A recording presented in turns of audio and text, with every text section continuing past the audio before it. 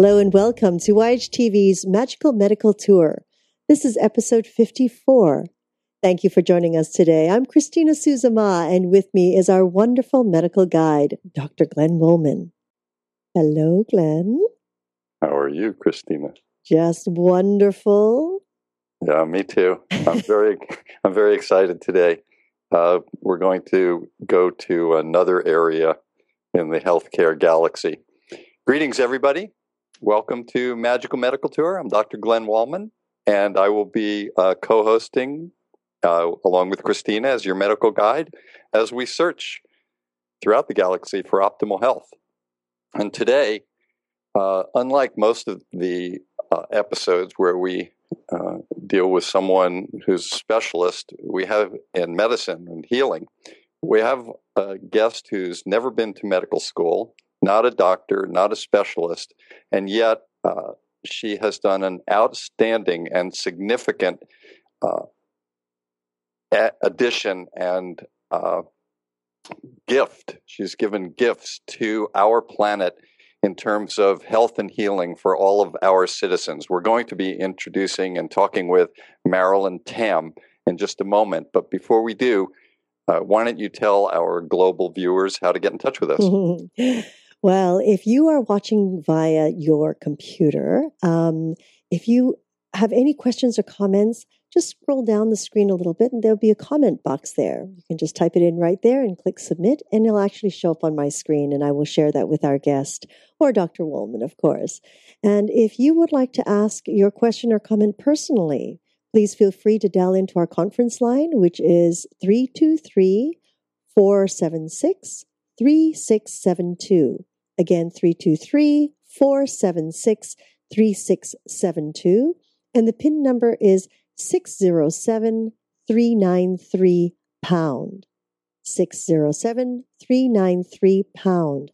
And not to worry if you didn't have time to write that down, because as the show is going on, you'll see it up on the screen as well. So there we are. I would think that there is lots of questions today because I'm very excited about this. Yeah, me too. Marilyn Tam is an international speaker. She's an author, and we're going to be talking about her newest book, The Happiness Choice. She's a consultant to corporations, institutions, and governments. She's board-certified executive corporate leadership coach, and she's the founder and executive director of US Foundation. And today I want to show people that even though she is not in the healing arts, so to speak, traditionally, she has done so much for healing, and this gives people an opportunity that don't go into medicine and healing to show that health and healing are always an important aspect of everything we do. And as we go through her story, you're going to see many great aspects of this wonderful person. So I would like to introduce everyone to my dear friend and colleague, Marilyn Tam. Welcome, Marilyn. Thank you. I'm so excited to be here. I'm looking forward to our show. Thank you. Hello, Marilyn. Thank you for honoring our community here on YHTV. My pleasure.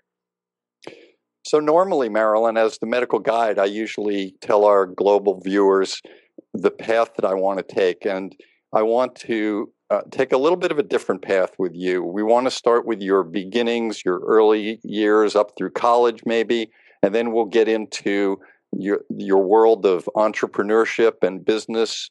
We'll cover some of your humanitarian work. We'll talk about some of the books you've written as an author and anything else that may come up along the way. But I want to weave into that the part of you that is definitely outstanding, and that's the part where your consciousness is always about health and healing, no matter what. So I would like to start out maybe you telling our audience about your earliest beginnings. Well, thank you, Glenn. Every aspect of our life is about health and healing, because if we are not in a mentally healthy place, our bodies suffer, and it's all interconnected. And of course, when our bodies are not well, oftentimes our emotional and mental health suffers also. And when I was born in Hong Kong, a second daughter in a very traditional Chinese family. And if you know anything about Chinese families, that's not really a very good place to be. I think Christina can laugh because she knows a little bit about that, obviously, because we're both from Hong Kong, amazingly enough. My family, Christina, was very traditional. Boys were everything, and girls were worth less than dirt. Mm-hmm. And so by the time I was born, being the second girl, I was really less than dirt. And it didn't help that my birth was followed very quickly by the birth of 3 younger brothers. So by the time I was 7, I was given up by my family to my aunt and uncle who lived in the country because they had no children, hoping that they would take me on and that my birth family would be rid of me. So to kind of explain why self-esteem and positive reinforcement were not 2 things that were given freely to me as a child. Physical and mental abuse was, in fact, the norm of the day. So going to my aunt and uncle's place, I got into a different world of understanding what was possible. I made friends with my aunt's maid's adopted daughter. You can tell how far down the totem pole that was, and learn about child labor. That's, in fact, what I did for the next few years. But it was great in a way because I was not told I was worthless, and nobody was beating me. But that's still not a good way to do life, but that's all I knew. And I just want everybody to understand that wherever you come from, wherever you go, there's an opportunity for us to make choices. For me, the choice was to really accept where I was and make the best of it. And sometimes we're not in control, especially when I was only 7 years old, of what my world looks like every day. But I can still make small choices of what I can be connected to. And one thing I always connected to was spirit, something bigger and more powerful than even the people around me who were treating me or mistreating me, whichever way that they chose. When I was 11, my aunt and uncle had their firstborn, a boy, which was obviously not a pleasant moment for me because I was then shipped back to my birth family because they didn't need me anymore because they had their own child, a boy.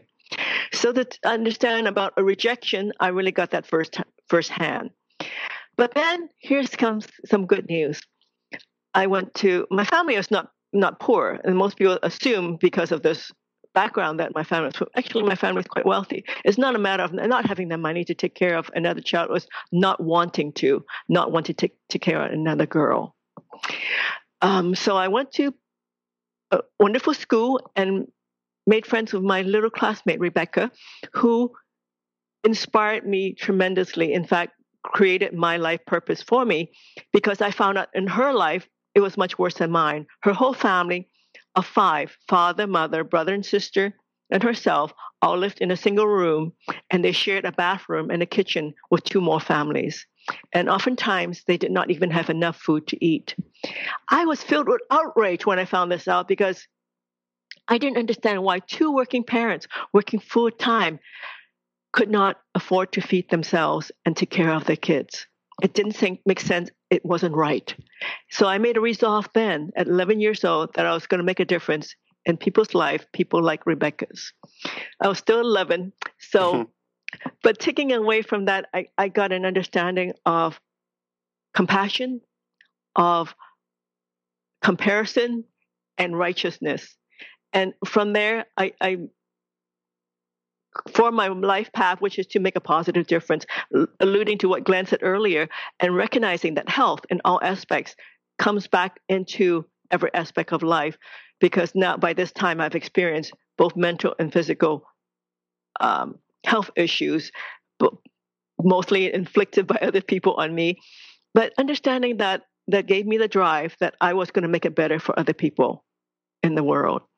And with that, I got very motivated in school, didn't finish high school, came to the United States by myself halfway through high school to go to college. I got early acceptance in school. And from there, the rest, as they can say, is history. I did my undergraduate, did my grad school, and went to work, always remembering that I can make a difference in other people's lives. And there are people who need my support, what I can do, what I can offer in more ways than what I have received myself.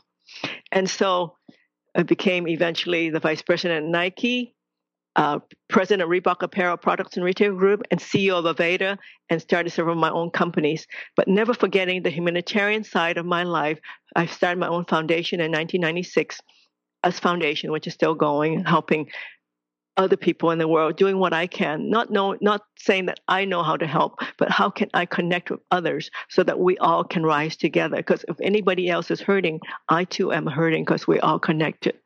So I feel grateful that now I have a world where I can give, share, and give back some of the things that I've gained through life. Wow, fantastic story. I want to say thank you for sharing that with us. Very personal and very poignant for all of us.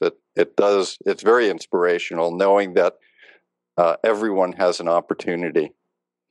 I want to ask you, in your second book, Living the Life of Your Dreams, just as a quick aside, do you remember any specific dream that you had or dreams that led you to this life? Or was it those experiences you spoke about? Was there a dream? I think my day and nights were really merged because as a child, I escaped a lot from my physical world because of how hard the conditions were. So my dream world merged between night and day. So I don't think I can make a distinction between my night dreams and my day dreams. My dream really was just to make a difference because I just want to ease the suffering, because I feel like in easing the suffering of others, I ease the suffering in myself. So that was really my driving force all the time. When you started in college, what was your major? Foods and nutrition. Which got you ready for Nike and Reebok and Aveda? What made you have an insight that nutrition was so important already in your career? When I was young, this is the era of black and white TV. We didn't have internet or anything when I grew up a long time ago, and we didn't have the internet. We only had black and white TV. And my big reference point, and I think this is why I talk to people about how important it is to recognize where you're focusing your energy on. Because my reference point was not TV. My reference point was books. And the books and the magazines I read most of all was National Geographic. And National Geographic had a lot of feature articles on Africa. And I could see all these people who were having to scrape for food and had a very difficult life in my perspective. So that motivated me to say, that's what I'm going to do when I grow up. I'm going to go to Africa and teach them how to feed themselves and run their country. So I was 11 years old. What do I know? I didn't think it was impossible.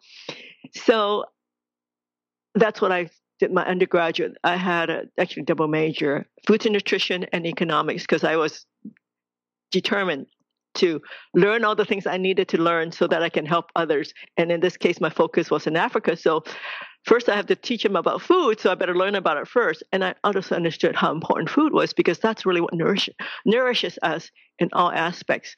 So foods and nutrition and economics was what my master's was in economics. So I kind of shifted from understanding about the nutritional part and to understanding the financial part. So the two came together so that I could truly make a difference in the world.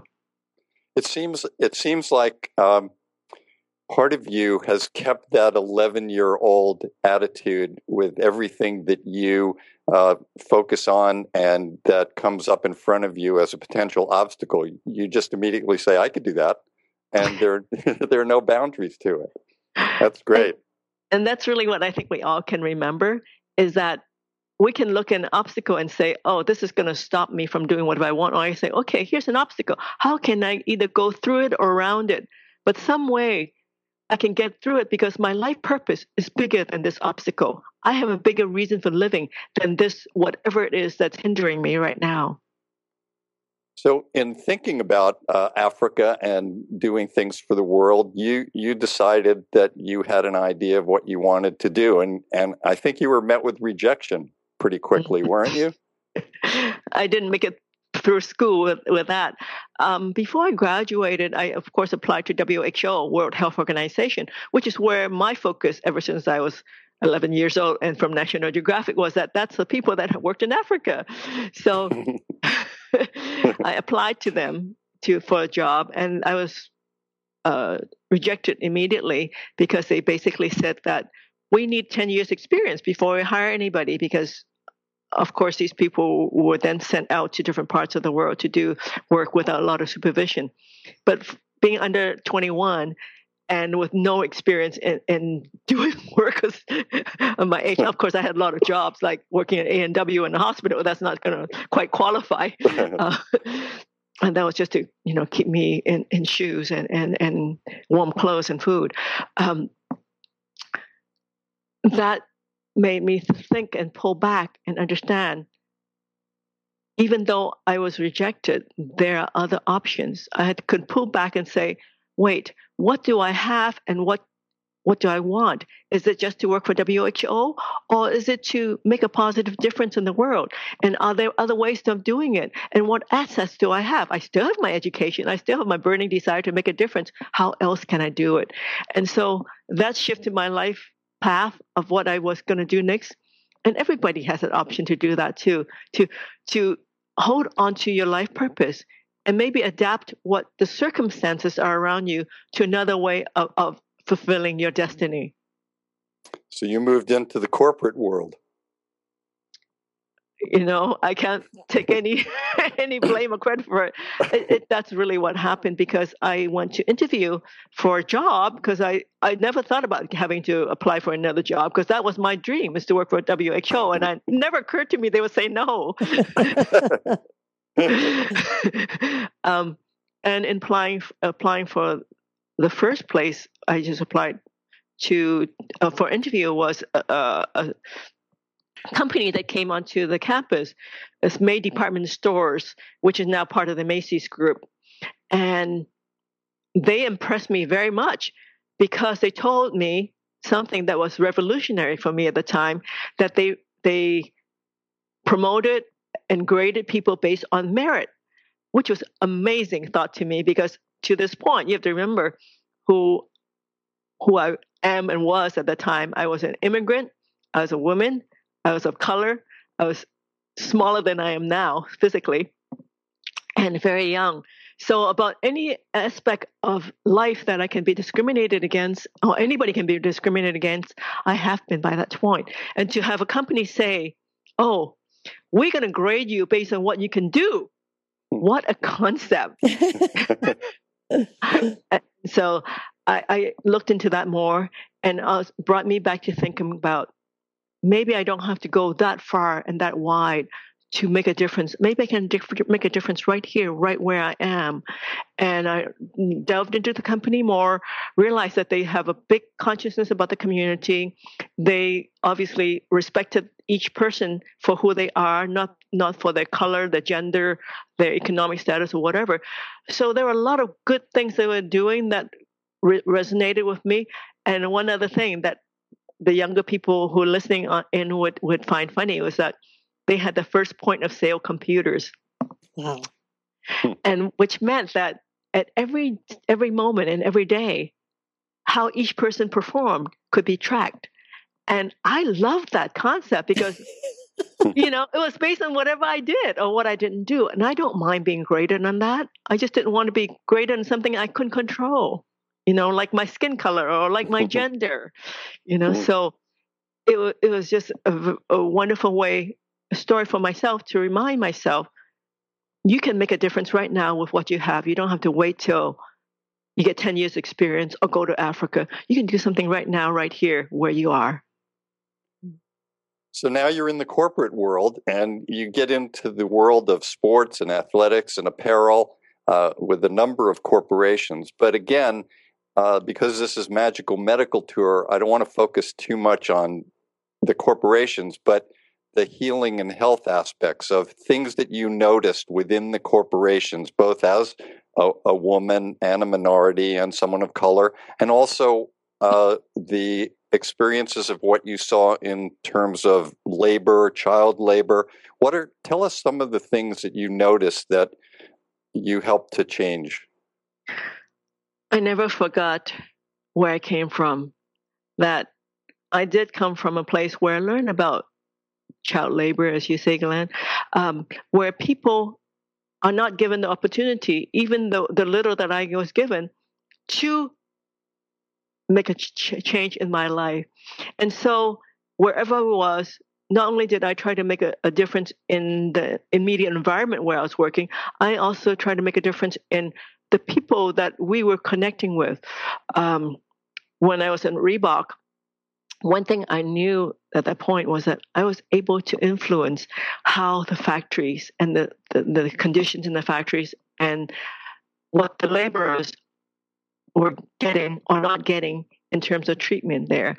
So working with our suppliers in all different countries in the world, I started a program on working with them to improve the labor standards in those countries, in the apparel workers, which is where I was working at the time. So we improved lighting, ventilation. Sounds very small, but phenomenally difficult when you think about working in places without adequate lighting for them to work.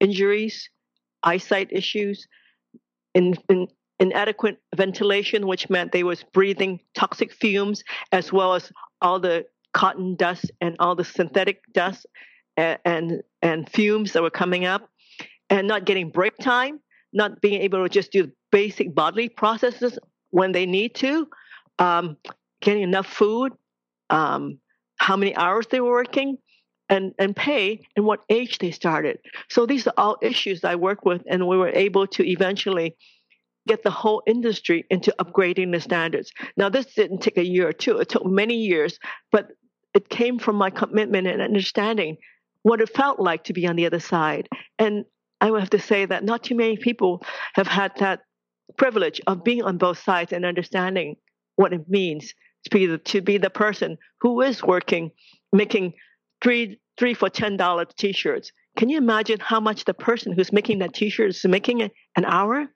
If you're buying 3 t-shirts for $10, it's mind-numbing when you factor in the raw materials, the shipping costs, the packaging, and everything else, and to this country, and still had a 3 for $10. It's very difficult for me even to accept that thought.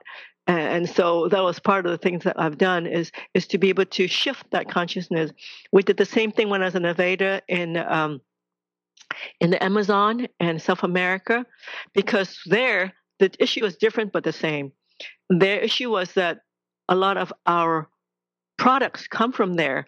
First, it was rubber. So the rainforest cut down and they planted rubber trees. And of course, they said clear cut, plant rubber trees. And then new materials came up. Rubber was not as important. So all the people who've lost their livelihood from the rainforest have now lost their livelihood again. And now that the rubber forests are no longer as needed. So what happens then? Then the mass hamburger places went down and leveled more rainforests, because once the rainforest is leveled, the topsoil goes away and the forest is rendered basically unusable. I mean, it's even though we think it's so lush, the topsoil in the rainforest is very, very thin. The rains wash it away. And so then they leveled more rainforests to make cows and to make hamburgers for us. And not for me, I'm a vegan, but for us in general. And then that became an issue where these people were not needed again. And so as the CEO of Aveda, we went back then and worked with them on how to replant native plants so that they have something that they were used to and they understood. And this was where we could get the color, the dyes that they use traditionally for face paint, for body paint. We can now use those for color cosmetics, for hair dyes, for all the things that we in the modern world use. So it's coming back the whole full cycle of bringing people back to where they know they have a life. But that also comes from understanding that mental and physical health is conjoined. And it would be better if people less mass produce hamburgers too, health wise, as you know, which is we just have too much saturated fat and too many processed foods and all the things that you know. I'm sure you talk about in a lot of shows, and I can get very excited about that too, because as you know, I've also had a health clinic because my dedication to health and understanding about health has transcended my whole life. And I believe that's really one reason why I've maintained my health throughout all the stresses and different challenges I've gone through in my life.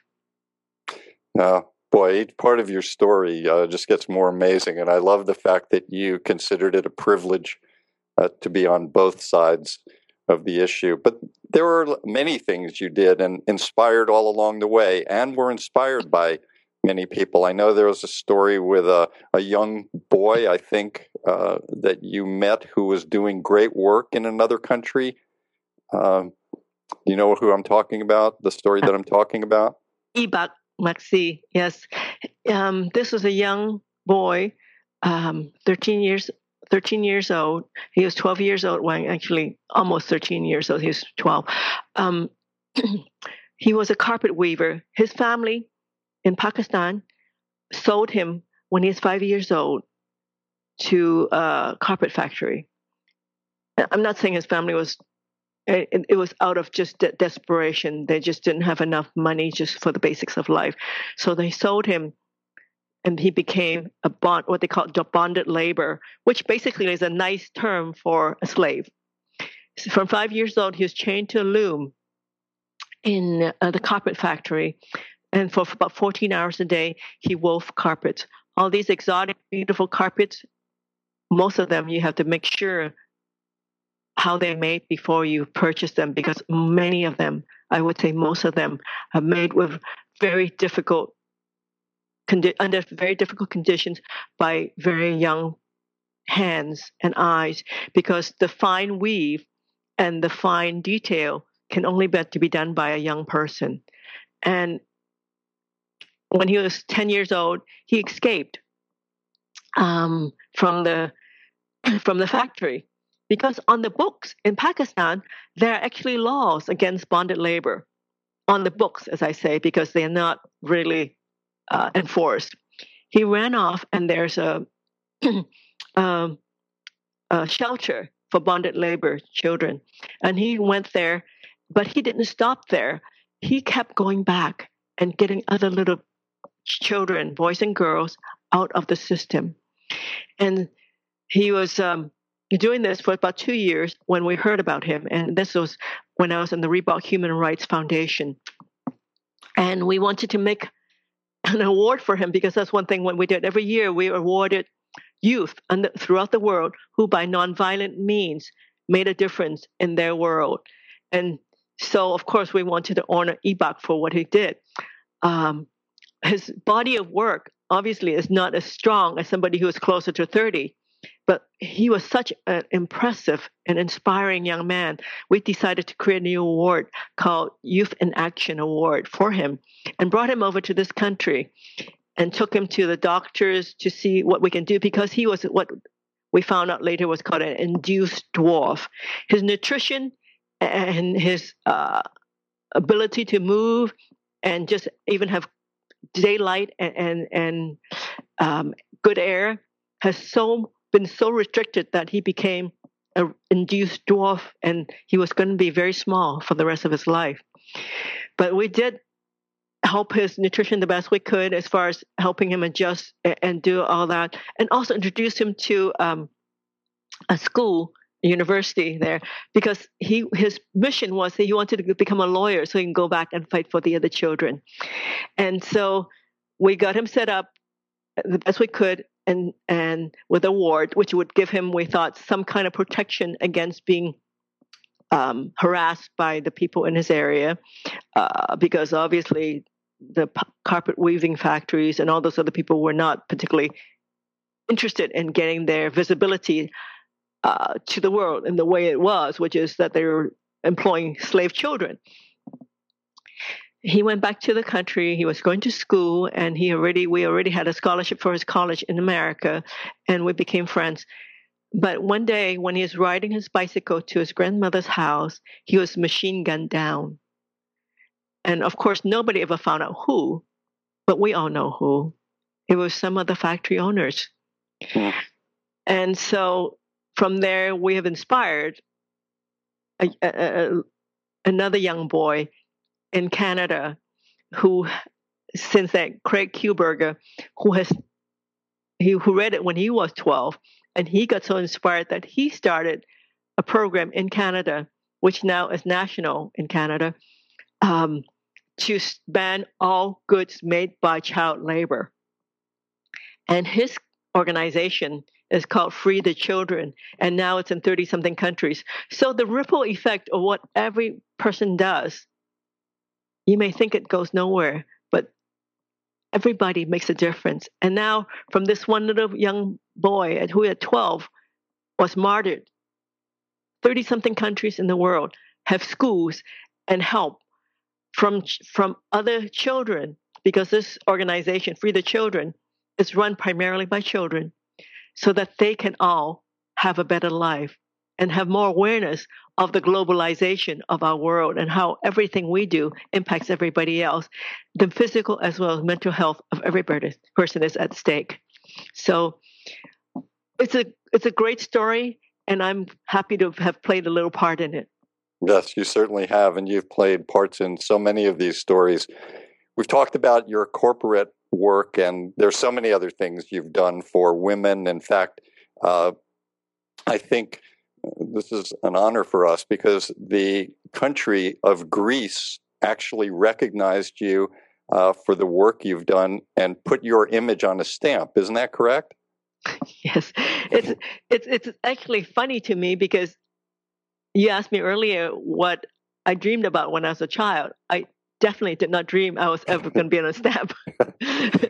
and I think that's really the magic of it all, is that if you just allow the world to happen and just do what you can do the best you can. Greece honored my business and humanitarian work and gave me this award, Artemis Award, and I was honored in Greece, in Athens, as well as in Delos, which is the sacred island for where Artemis was from. And so I really feel very grateful that I'm honored this way even before I'm dead. Because as you know, or maybe you don't know, in our country, United States, you can only be on a stamp if you're dead. So I'm glad that I got the reward from another country. That's great for us. We've never interviewed anyone on a stamp. It'll be quite difficult. So we've broken all barriers here, just like you have. I want to talk about your humanitarian work. I'd like to briefly go into US Foundation, Vitamin Angels, Airline Ambassadors, and I want to save some time for you as an author. So talk to us a little bit about the US Foundation and the Angels and the Ambassadors. US Foundation came about a long time ago in my head. This is a dream I had, because it came from a frustration that I had with nonprofits. I find in doing all my work throughout the years with nonprofits, there was one thing that really bothered me about them. And this is what I call the scarcity mentality. It seems like that nonprofits have this issue around sharing. They have this concept that if they share, they get less. So they don't work with other nonprofits. They always think that if I share my information or my client list with you, or we try to collaborate, then you get my funding from the people I know and I'll have less. They never think that, we work together, we have more. And this is something that corporations understand, and what I call the war complex really understands. That's how they get all the bills passed. That's how the pharmaceuticals get their bills passed. They band together and they make things happen that benefits them, and a lot of times not the common good. So I want to shift that consciousness in the nonprofit world. So when I created my foundation in 1996, I called it US Foundation, because the world is really about us. There's no them. And so that's how it started. And our whole premise and what we do with us foundation is that we don't need the glory or the fame because we really care about doing good. So our name almost never appears in any work we do because we just help facilitate, connect people, introduce them, and give the strategy to make things happen. So whoever the nonprofit or nonprofits are, they can get the funding and everything else. But hopefully in this process, they understand that together we're more than each group or each person alone. So with that, we did work with airline ambassadors in a lot of places around the world, some in this country, like the Katrina disasters, in Haiti, in Japan, when we had the nuclear meltdown, in the tsunami over in Sri Lanka and Thailand and that area. So each major disaster, we would help connect the people necessary or the organizations necessary. Some people might have mobile geodesic domes that they can ship over to make instant clinics or almost instant clinics. Some people, airline ambassadors, of course, have the resources on planes and volunteers who can fly there with no cost. All kinds of way to bring people together so that we have a bigger us than if each person or each group did it on their own. And of course, my big passion is working with Vitamin Angels because it goes back to something I'm so passionate about, the health of children. Because if our children are not healthy, we will not have healthy adults. And in many countries in the world, children do not even get enough vitamin A between birth and 10 years old. And as you know, Glenn, being a doctor, if we don't have enough vitamin A between birth and 10 years old, cognitive processes don't develop properly, as well as the vision is impaired. And I've worked with children who have gone blind because they didn't get enough vitamin A. And it's just heartbreaking because it only costs. In the Vitamin Angels, this organization that serves over 40 plus countries in the world, the poorest countries in the world, and donate and administer vitamin A to children. And it only takes 2 doses a year for 3 years to make this stop. And it only costs 25 cents a child per year. And how many lattes that you can get, for that amount of money, So it's understanding how much difference we can make. And I just want people to know, you don't have to wait till you're rich and famous to do this. You can do it now with a small donation, or just to even smile at somebody you don't know who looks like they're having a bad day. We can make an impact in the world and improve the health and well-being of somebody around you so easily. So now we're going to move a little bit into you being an author. And although, they're all connected. I mean, you're all of these things at all times anyway. It's easy when people interview authors and here's your book and here's your other book and everything else, and then they go into talking about the book. But I want to talk for just a moment or two about how difficult it might be to be an author. It's not just a simple thing. I think I'll write a book and here it is and then it goes out. It's not an easy task, is it? I just kind of laugh at this because everybody who's ever had a dream of some kind of their lives feel like they have a book in them. And yet not everybody writes a book, because when they really get down to it, it's not, as you say, as easy as it seems, because somehow it has to hang together. Somehow it has to have a purpose and a way of delivering. But more than that, how do you get that to the world then, as you say? How does it get from your computer into reaching the people that you want to share your story with, or hopefully a higher purpose with? And so having the vision or mission or urge to share is the first step in a many-step process of getting there. I don't want to discourage anybody from doing this, because everybody should be able to share their story if they have one that they want to share. And now in today's day and age, it is easier. You may not reach as many people as you want, but it's easier because there's something called Google and Amazon where you can put out your information and it can get shared to at least some level.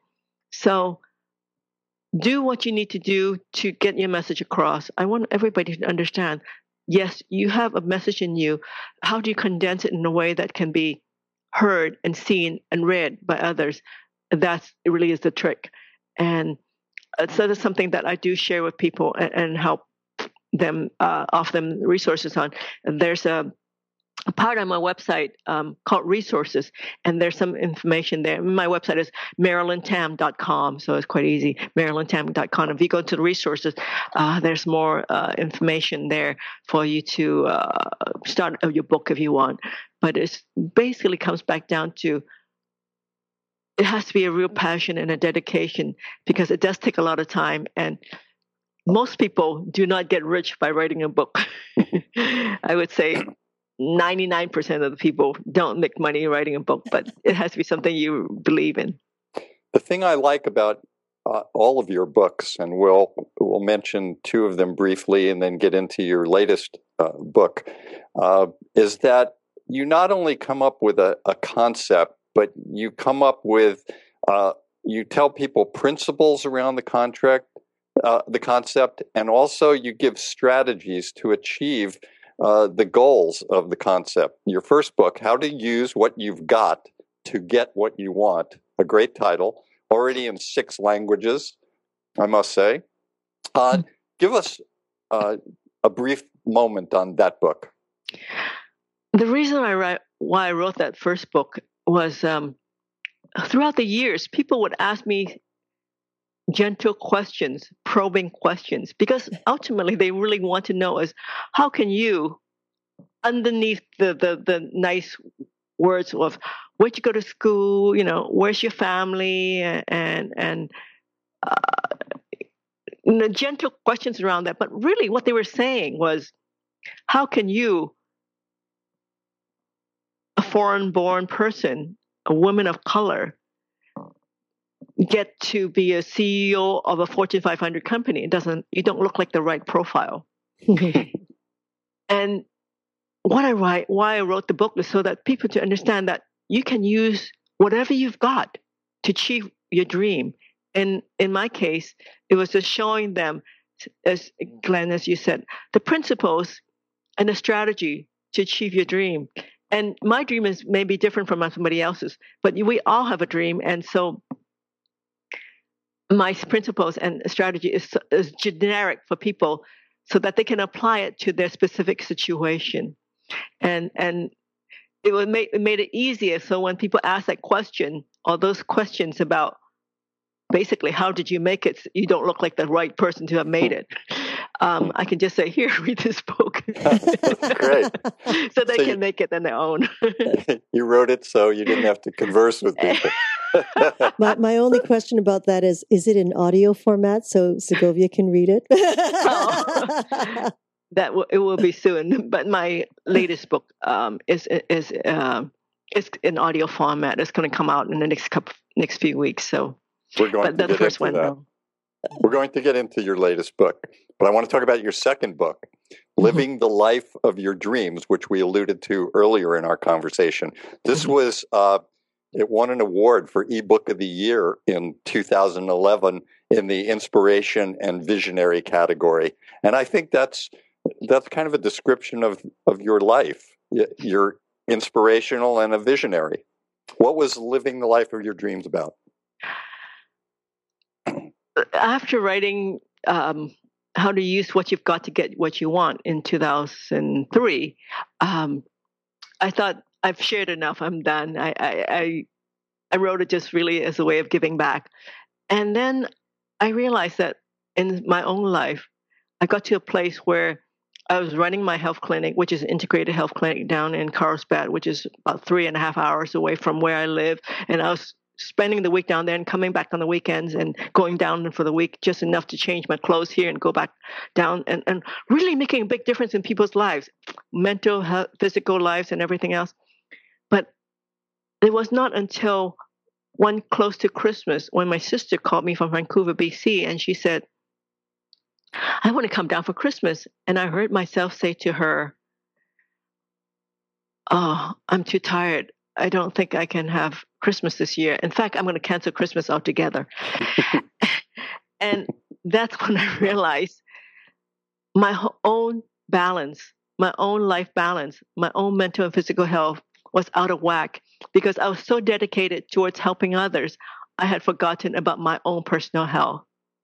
And in that place, I realized that I needed the reminder, and hopefully I could do something in a small handbook form, because Living Your Life with Dreams is a small handbook that can help other people remember that there's something called dynamic balance. It changes with your life circumstances, with whatever is going on around you at the time, but that you always have to remember your life purpose and to keep that balance that is constantly changing.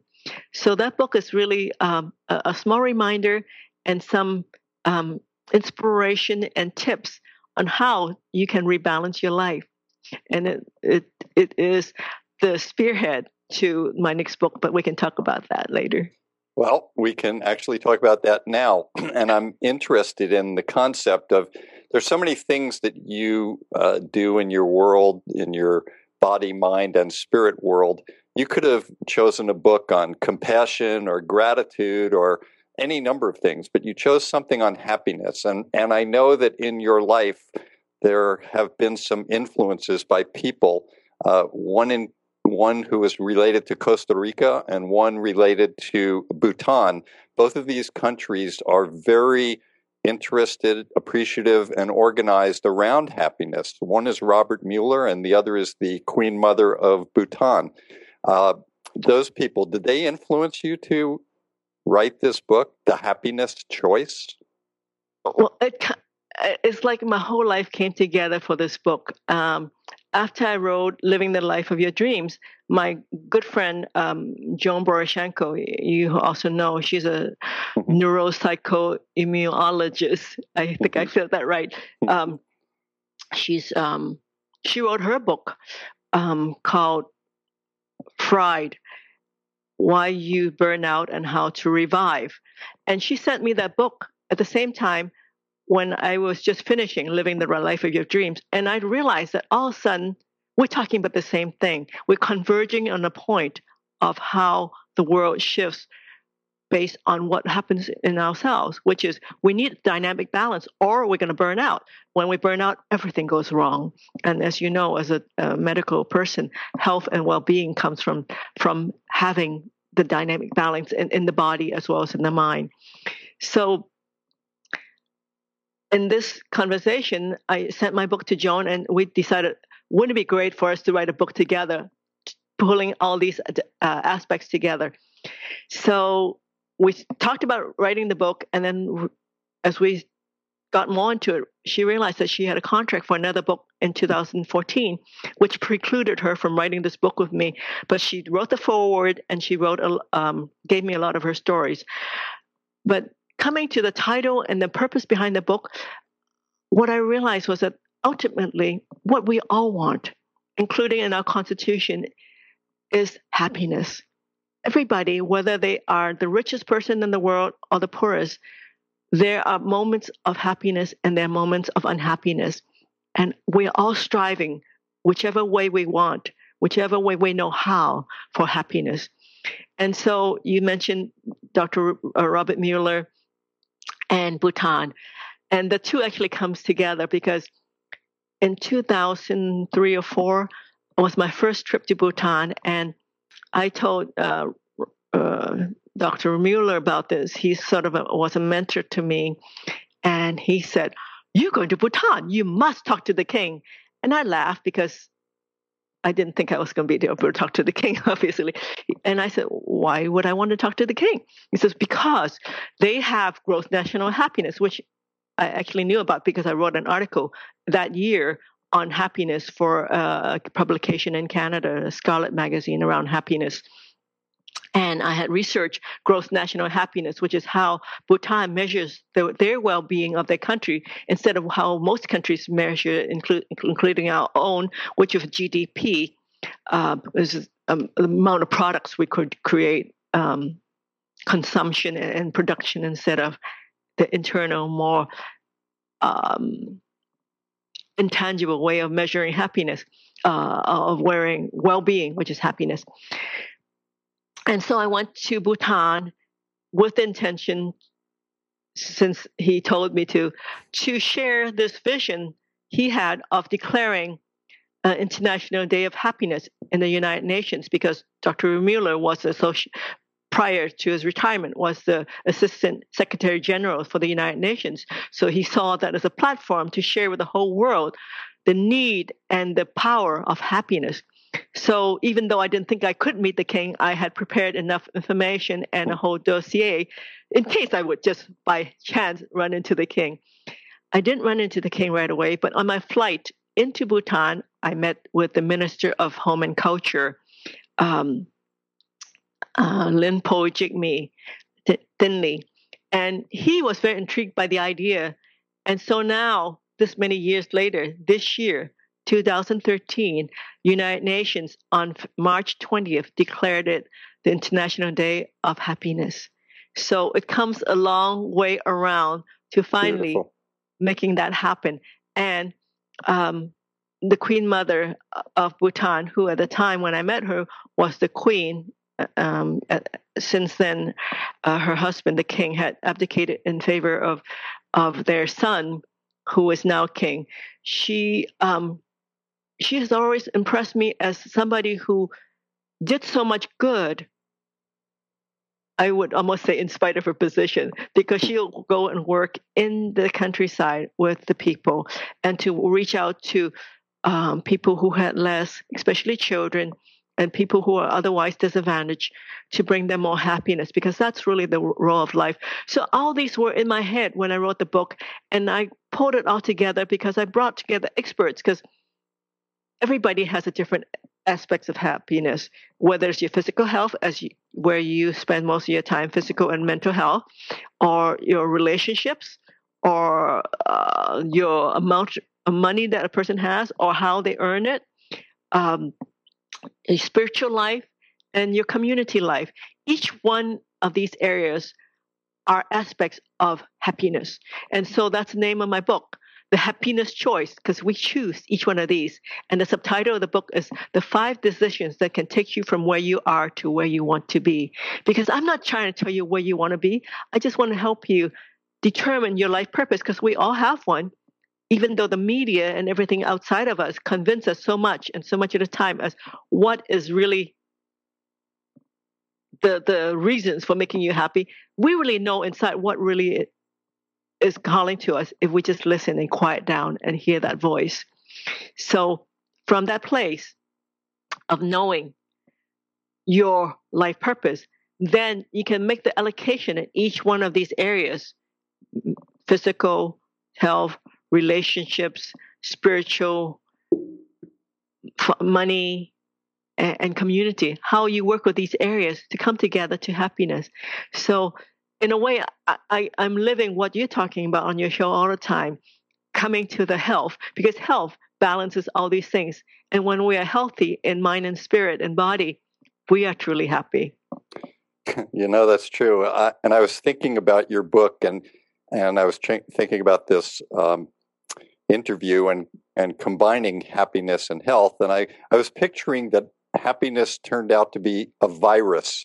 And in your book, you even have an area where book clubs can get together and have certain discussions about your book. And I started thinking, wow, if this was virus and book clubs were getting together, we'd be spreading happiness. It would go viral on us here. From your lips, let's make it happen. I'd like to show you a copy of the cover of the book. Sure. It's beautiful.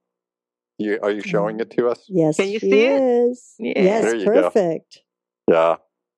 The Happiness Choice. That's right. There's a little part in there that I really love. It's called Wasabi Love. Could you tell us one moment about that? It's actually Wabi Sabi Love. Wabi Sabi. I mean, wasabi love sounds great too, because that's kind of hot and spicy. But wabi sabi is actually a Japanese term for loving the imperfection in something. A lot of us go through and say, we'll be happy when. And that becomes a situation when we're never happy now, because we're waiting for the when, and the when keeps shifting. And wabi-sabi is a term that they use, especially in art in Japan, which is how it started, where they would say, like, if they have a hand-fired pottery and there's a crack in it, they will highlight the crack with a light or on a feature to say, look, isn't this beautiful? This is what happened when something was made and this spontaneously appeared. And it teaches us, and that also, by the way, is Ariel Ford's topic called Wabi-Sabi Love. And it is recognizing, acknowledging not only the imperfections in the people, in ourselves, as well as the people we love, but appreciating them for that very thing. Because when we are in a place of understanding, that's really what makes them special. That's what makes them who they are. And not to say, I wish there's change because then they'll be perfect. Or I wish I would do this other thing because then I'll be perfect. Sometimes our quirks, we can laugh at them and embrace them. And maybe from that place, we may change. But it's not from just beating ourselves over the head or beating somebody else over the head and saying, this is what's wrong with you. We don't. Nobody learns well from being beat. It doesn't go down to the deepest part of us where transformation really happens. And truly, it doesn't make anybody else happy either when they're told that they're bad and miserable. That's great. We're speaking with Marilyn Tam, international speaker, consultant, humanitarian, and author. And each week, Marilyn, we ask our special guests for a health tip, something that you have found on your amazing journey that you might want to share with our global viewers. Do you have something for us today? Absolutely. In my own life, as well as my clinic, and in all the consulting and speaking I do around the world, I find the one thing that's the biggest hindrance to happiness and to health is stress. In researching my book, the Happiness Choice, we found that over 80% of all physical health issues come from stress. And so I would say any way you can reduce stress, it's going to really be helpful for your health. But that's a nice term to say, oh, reduce stress when we're feeling like the world is coming crashing down around us. So the small things we can do to make a change is to say, stop whatever is making you panic at the moment. Of course, if you're in a house burning down, run out. Then you do this.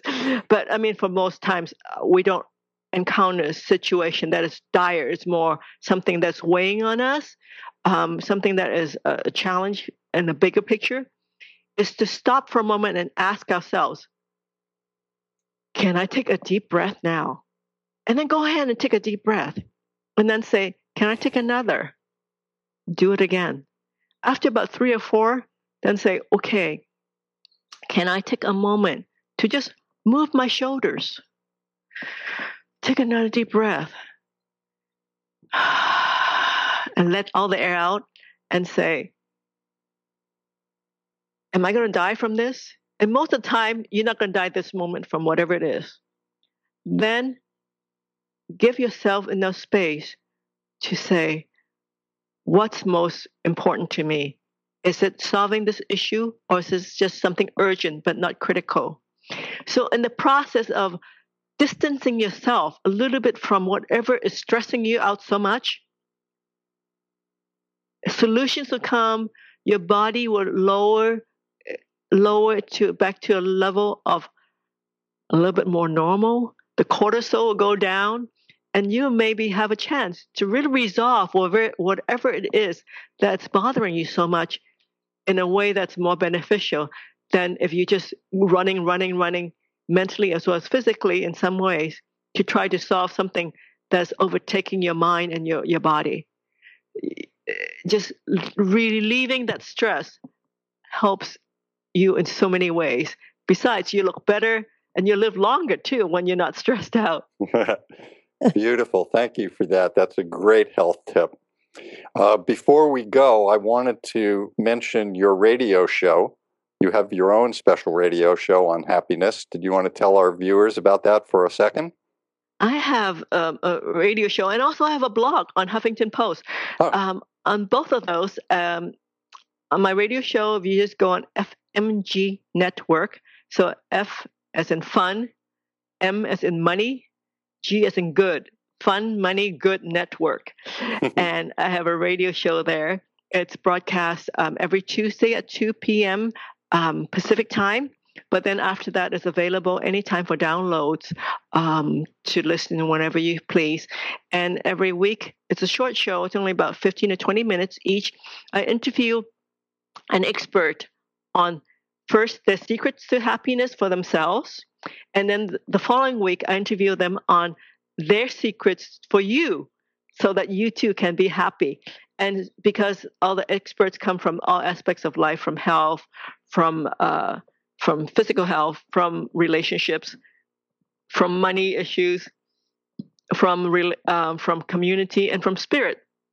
Each one of those will help you in your own world. And on Huffington Post, I have a blog in which I share from different aspects of my life, both from success and as well as from mental and spiritual health, and that's under GPS for the soul.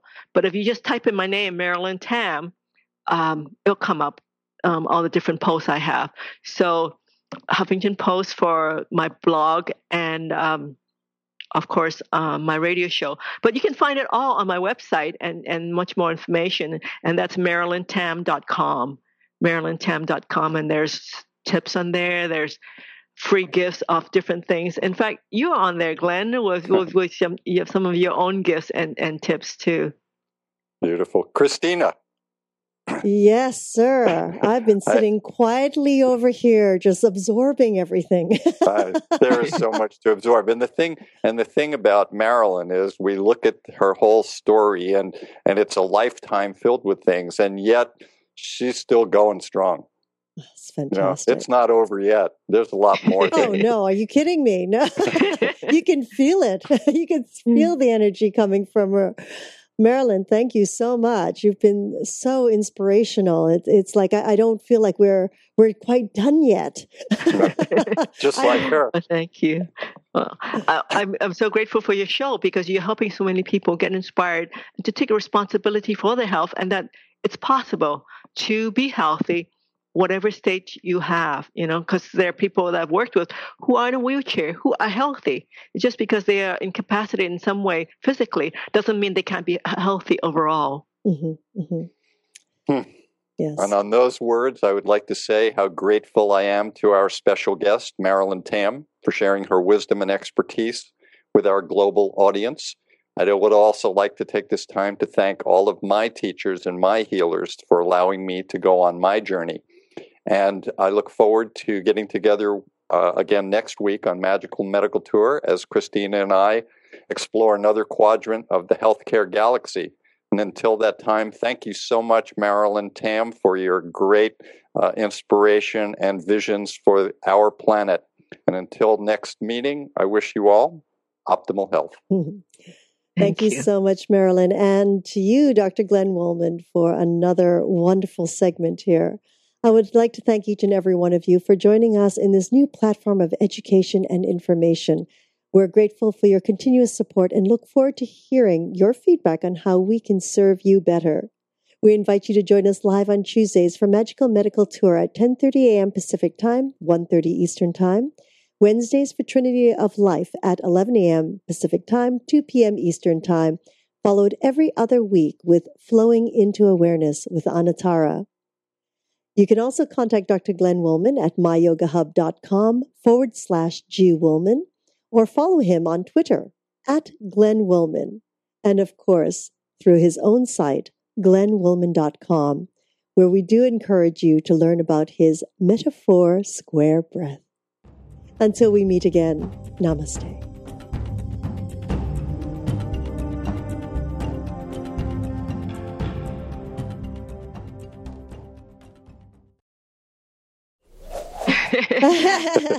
Good. I'm All glad. right, now can I ask questions, Glenn? Jabber, jabber, jabber. Okay, one maybe. Oh my goodness, what a full show. And we're not done yet, are we? Oh, it was fun. I hope that. Did you get what you wanted, Glenn? I got exactly what I wanted. Oh, good. Now I have to bring Marilyn on my show so I can get what I want, right? First, read her book, How to Use What You've Got to Get What You Want. And so then I've you got will to get her on be my able show. to live the life of your dream. And then once you get her on the show, you will have made the choice for happiness. Wow. Marilyn, you go, girl. Glenn, I thought it was very funny. You call it wasabi love. That was great. I thought you would like that. Oh, that's good.